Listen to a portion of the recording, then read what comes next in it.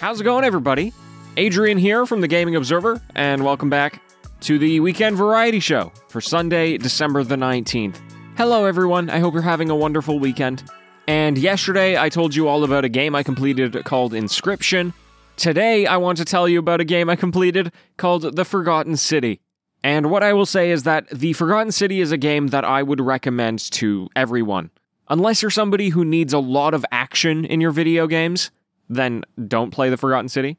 But if all you need is a good narrative, a good story, maybe a good mystery, you should absolutely play this game. And like I said, regardless of what genres or gameplay styles you typically enjoy, you'll probably like this one.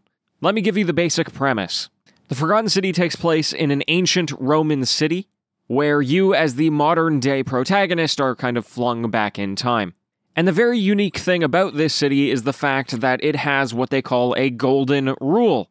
And the golden rule is that if any one person within the city commits a sin, then basically everybody in the city is doomed. They're all going to reap the punishment, which in this case is death. And so you soon discover that you were kind of sent to this city because somebody is about to break the golden rule, and you need to stop them from doing that. So it is a mystery game in the sense that you need to figure out who's about to do it. But subsequently, if something happens like you breaking the golden rule, for example, you steal something or you kill someone, well, then a time loop occurs, and you're sent back to the beginning. And so, in a Groundhog Day-esque fashion, you have to relive the day over and over. And through each loop, you are slowly uncovering all of the various mysteries of the city and all of the personalities of the people within it.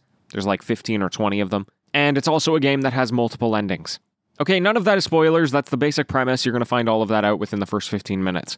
What I will say is that it has one of the best narratives I've played in the last 5 years. Probably ever played, to be honest. And for the first time in my life, I actually did all of the endings in the game. Normally I play games with multiple endings and I'm like content with one of them, to the chagrin of many people, but in this case I played them all because I really loved the game. Now, when some people hear time loop, I think they get justifiably concerned. That's something that can easily make a game very repetitive, or confusing, or maybe even the concept they just feel is a little overused. And what I can promise you is that this game does really, really well with the time loop concept. Anything that might have been repetitive is kind of offset with a few different ideas. And there are some great interactions you can have with this idea that, you're talking to them for the 50th time, but they think it's the first time.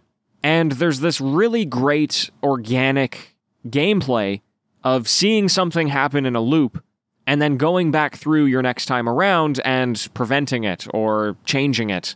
And there's plenty of opportunities to do that kind of thing. Now, because this game is so reliant on its narrative and its characters, of course, one of its strengths has to be its writing, dialogue, and voice acting. And I've got to say, I think they nailed it on all fronts. Every character was extraordinarily unique. They all had these very in-depth backstories and relationships with distinct voices and ways of speaking and views on life. You spend a lot of time getting to know these people, and I walked away being very rewarded with the fact that, I just had really strong characters to interact with, I don't think I had any major downsides playing the game. Maybe the one criticism is that it was kind of clunky to move around the world, but the game actually started as a mod for Skyrim.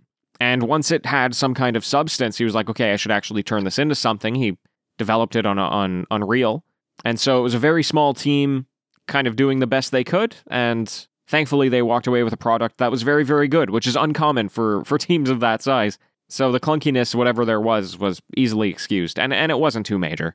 The only other thing I'll say is that my partner Shelby has also played this game, and she is somebody who does not play a lot of video games in general.